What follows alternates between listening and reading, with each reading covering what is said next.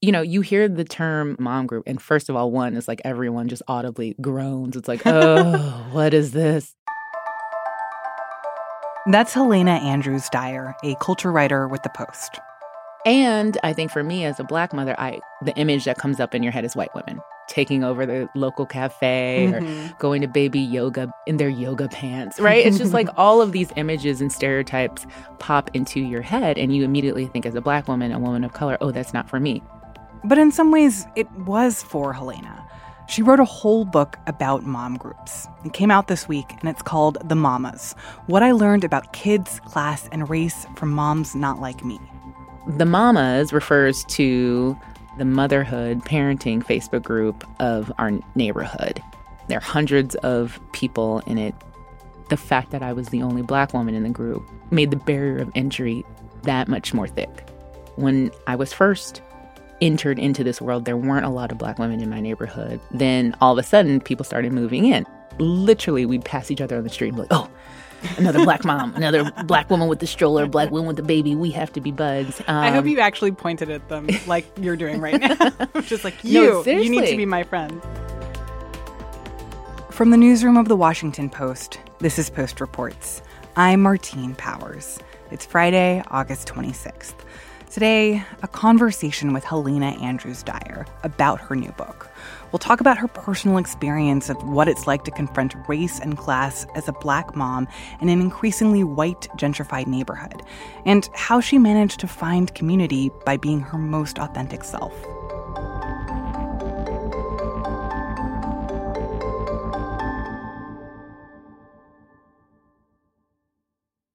I decided to write the book because I had not seen a story about motherhood that looked like me. I am a middle-class, Black, professional woman living in a rapidly gentrified neighborhood in Washington, D.C., with 2 little girls and a husband, but those stories don't get told. And so I had to tell it. What I find really interesting about this book as a book about motherhood is that I would say that it's relatively light on details or storytelling about your relationship with your 2 daughters or what it is like to actually be a mother to them, as much as it is about your relationship with everyone else around you once you become a mother and once you become a Black mother and once you become a Black mother who has a certain level of education and kind of social and professional standing, and how all of those factors kind of change the relationships that you have with people around you. Absolutely. It's a new identity, right? What you look like, the body you show up in, people react to you in certain ways. And you have to get used to that because you did not have that title 9 months ago. And suddenly, your world can shift drastically. And it's the most ordinary thing, motherhood, right? But it is the most extraordinary thing that we're constantly trying to find sort of like meaning in it. And I think for me, the crux of the book at its core is about authenticity and identity and belonging and who we are and who are our people.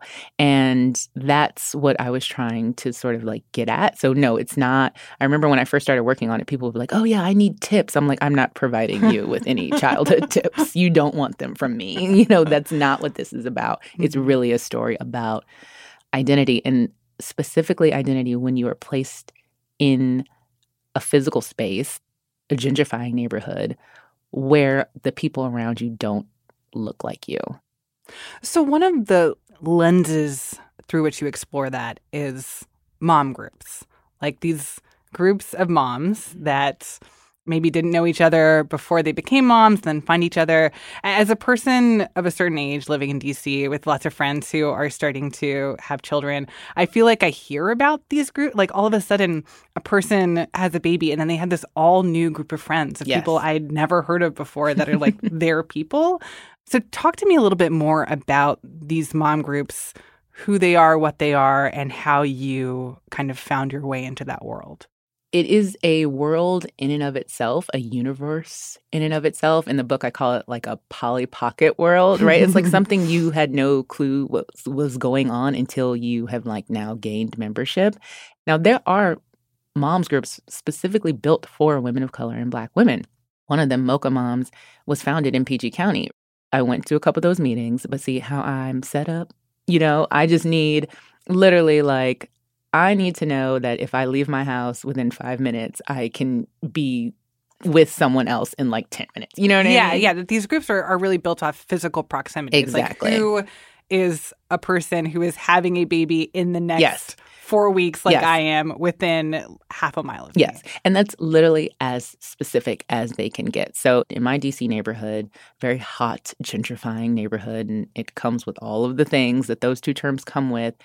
There's a larger Facebook groups, hundreds of people that's centered around the neighborhood. And then even within those, you'll find new moms of fall babies. It's literally someone who lives 2 blocks from you who had a baby 3 days after you did. Right? And now they are your friend. Yes. And now they're your friend.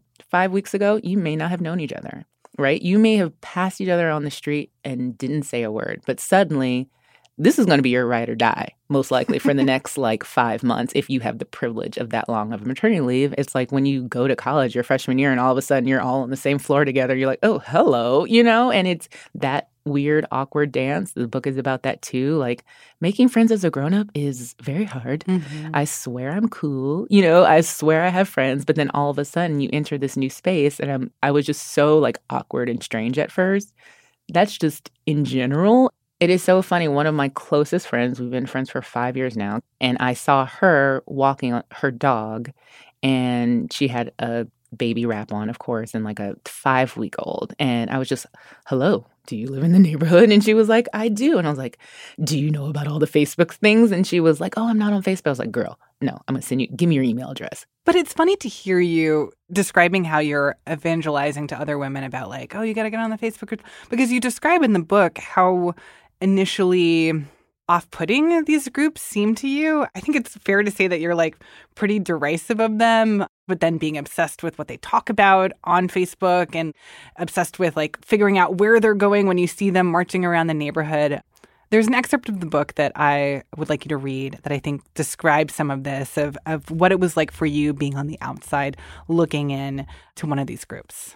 So this comes early in the book when I'm on my first maternity leave. And so this is just about sort of that wishy-washiness and that all of the internal conflicts that I was going through at the time. The Facebook group was right there. The women lived within walking distance. All I had to do was actually go to one of the outings the New Moms thread kept going on about. They were meeting in the park, at the beer garden, the coffee shop, the movie theater. I just had to show up and declare myself one of them. Why was that so hard? Well, there were a lot of reasons. My insecurities, both real and imagined for 1,000. Motherhood so often gets sugar-coated through a white lens. They've got June Cleaver, Donna Stone, Murphy Brown, hell, even Daenerys Targaryen. We've got Claire Huxtable. Oh, and Michelle Obama. Perfect and perfect. Such a range. Switch over to the nightly news, and the spectrum gets stretched to include welfare queens and baby mamas. I wasn't just afraid to go. My feet were reluctant participants, weighed down by stereotypes no one admits out loud, but that play on a mental loop all the same. And as the only Black girl in the group, I had to be twice as good at something we all suck at. Say more about that last part, that being the only Black girl in the group, you had to be twice as good at being a mom than everyone else in this group that you were part of. Right. And this is the pressure and the anxiety. No one was saying that to me, obviously, right? But this is some of the pressure and anxiety I think we place on ourselves as quote unquote successful, upwardly mobile, professional Black folks. It's the work twice as hard, always doing more is this thing we have playing on a loop in our head. And as a mom, now I'm thinking, okay, it's not even me. I know I'm successful. I know I'm doing the right things, but they don't know me and they don't know my kid. And so I'm going to make sure that their entree to me is going to be the best thing possible, right? I'm going to show up. We're going to be, dressed to a certain degree. We're going to look a certain way. It's the same thing where I wear my wedding ring when I would go to like baby appointments, like the stuff that, again, no one is saying it, but subconsciously you're doing these things. And because you have in your head that, or you're imagining that people are looking at you and wondering if you're a stereotype of a single Black mom and like wanting to make it clear that you're married. And like, what does it even say that you want to make it clear to people that you're married, because it's fine to also be a single mom? Exactly. I am the only child of a hippie lesbian woman. Like, I know it's fine, right? And yet, I am still a victim of this ridiculousness, right? So I think for me, all of that sort of gets heightened when you're a new mom, especially because you're so freaked out. You have no idea what you're doing. No one knows what they're doing, right? And you think everyone is judging you because you are it. Like, you're it. What your baby is doing. Has your baby rolled over yet? No, my baby hasn't rolled over yet. Is she clapping? Like, what are you not doing? Oh, I'm sorry. I'm watching Handmaid's Tale all day. Like, I should be at the baby yoga. Then my kid will be crawling. You think about those types of things and you don't want to do anything that would leave your baby behind. Right. And that has to do with this thing sociologists call intensive mothering. Right. And it's just like plugging in and pouring in exposure for kids that literally is starting at 7 weeks old, right? It's like, oh no, if that kid is doing the baby music class and my daughter isn't, will she someday not play the piano? It's so ridiculous. And on the outside looking in, like, that's not necessary. But when you're in it and everyone else is doing it, it's very easy to subscribe to all of that, right? Yeah. And that's what was happening, especially because I was one of the few Black mothers, one of the few mothers of color. It's like in the book, I call this one chapter, it's called Secret White Meetings. It's like, you don't want anything going on that you don't want them to have like some cheat code that you don't know about and that you've just said like, oh, well, that's not for me, so I'm not going to be involved in it, because now this is in regards to your kid too. And you kind of talk about how there is a different model for motherhood that comes from what it is to be a child of a Black mom, of moms who both care deeply, but also express that care in a different way. That tradition of Black motherhood looks different from overbearing white moms. But at the same time that like Black moms can also be overbearing and over anxious and worried night and day about their kid and wanting their kid to figure out a way to keep up or get ahead, and that Black women don't get credit for also being helicopter parents. Exactly. Because the stereotype of it is that it's something that just white women do, and that Black women and Black parents are somehow like not involved, which is so wildly not the case. If you would see some of the email chains and the text change I've had with my Black mom friends just about what ballet class we want to send the girls to so that eventually they can be like pre-professional and go to studio. You know what I mean? Like literally, like we are getting so granular in these things, because we know when we stop paying attention what happens, right? And so I think when it comes to the tradition of Black motherhood, which is so rich, it's been vilified and negated and stolen and denied and all of these things. So like when we choose it, we go freaking ham. Like that is, yes, of course we do, right? My mother went ham. Like she's a single mom and she didn't have all the resources that I have, but I promise you, if there was something that she could be at, she was there. She was building sets for, The Crucible when I performed it in 9th grade, when she had the time. She was there when she needed to be there. But it is assumed that we somehow aren't involved and that what our kids do isn't constantly on our minds too. And it is. And it's a lot of overdue attention has been paid to the mental labor that mothers do and invisible labor. Black women are doing twice as much of that. Yeah. Right? And we don't talk about it. We talk about it amongst ourselves, but we don't talk about it in the context of this mainstream conversation, right? Like I use the example in the book as I just used, like, I want my daughters to do ballet because I was a dancer. I want to be a dance mom. But when it came to looking for what type of ballet class I was going to put my daughters in, the teacher had to be Black. not only black, she needed to be like brown skin, dark skin. Mm-hmm. And there needed to be other black girls in that class, right? So that is extra research that you were doing to make sure that not only is your kid in ballet, but in a very specific type of ballet class. Exactly. And black and brown moms are doing this constantly. After the break, Helena breaks down some of her own uncomfortable revelations about class and mothering. We'll be right back.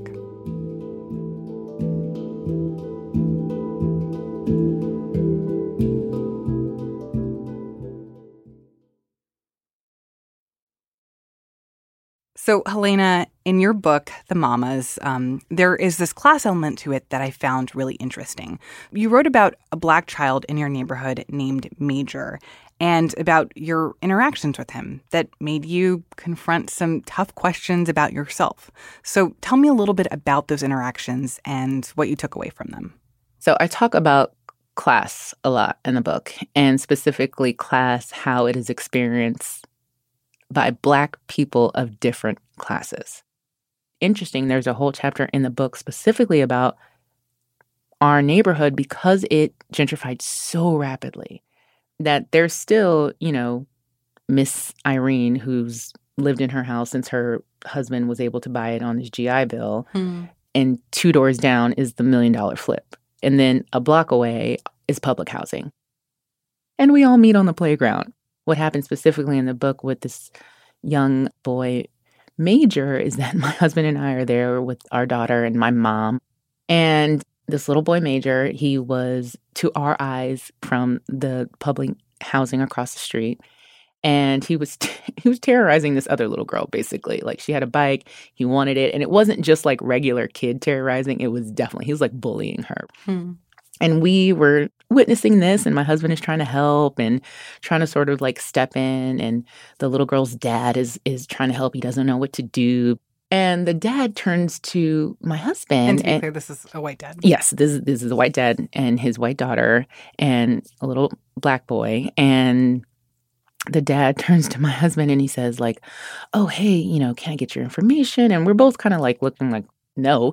And he says, yeah, because, there's all these programs in the city where, kids can get free bikes. If he needs a bike, you guys can go to this. And we're looking at him like, this isn't our kid, and I said that out loud. And I'm just like, this isn't our kid. He looks at us and sees my husband in his slacks and button down because I think we came from brunch. My mom came from church. So she has on like her like nice pants. Our daughter is eating puffs out of like a owl bowl or something. It's like he's finally looking at us, and then he sees like, oh, these folks aren't together. He was clearly like embarrassed, and then he just like left, right? And it was just like, okay, so now we have to sit with that. And when that happened, I just kept thinking to myself like, oh, like, how could he not see? And then I was also thinking to myself, because I think this is what good memoir does, like it makes the writer uncomfortable in the things that they're revealing about themselves. I'm thinking to myself like, well, I don't want to separate myself from this little boy. Like, yes, I'm going to step in for this little boy. Of course I am, always. Yes, he's ours. I think what a lot of people will relate to about this book is that, yes, it's about motherhood, it's about moms groups, but I think it's also just about making friends and making friends across some kind of divide. And, you talked about how it's difficult to make friends as an adult, especially once you get past your 20s. And I think a lot of people can relate to that, especially now after the pandemic. Like, how do you find new friends? How do you maintain friendships? How do you put your heart out there and say, like, look, I'm looking for a community and I want to be part of something, even if I'm not the same as everyone else in this community. What do you feel like you learned about yourself through that process of putting yourself out there? And also, what is your advice to other people who are looking for some kind of group, whether it be a mom group or any other type of like social family? I think the biggest barrier for me was this idea that hanging out with these girls would somehow like negate my authentic self. Whatever that was, right? Because I had my quote unquote real friends. And I say quote unquote just because they distinguish themselves from, what one of my friends will call the Karen Moms group chat, right? Because they're just like, who are these people? And so it's this idea that like, oh, if you hang out with them, that you're like something is wrong with you, basically. Like, why would you ever want to? And I like internalized that in a lot of ways for a myriad of reasons. And a big part of it was just like this idea to me about authenticity. And I quote the great Michelle Obama in the book, because I met her once. I met her. She did not meet me. And she gave me this advice. It was about marriage, but literally it's about relationships. And it's like, always be your authentic self. Bring your authentic self. And it seems like very Michelle Obama. Doesn't it? Doesn't it? And when she's saying this to you and looking you in the eye and like holding your like, hand, girl. Yes, ma'am, I will. Yes. And I feel like what I really learned from them was, a deeper lesson about authenticity, and that it isn't something that's like going to slip through my fingers. Like I do have it. I can hold on to it and be in different environments and still be authentically Helena. And so my advice for, moms, parents, people moving to a new anything, through a new anything, starting a new job is trying to define who you are first. Who are you, right? And then people will gravitate towards you who you attract in that way. You know what I mean? And that's why in this larger group of hundreds of women, there's a dozen, right, who I'm still friends with. Once I got over this identity of mother that I thought I had to be and was just being the mother that I just was, these are the women who gravitated towards that. Helena Andrews Dyer, thank you so much. Thank you.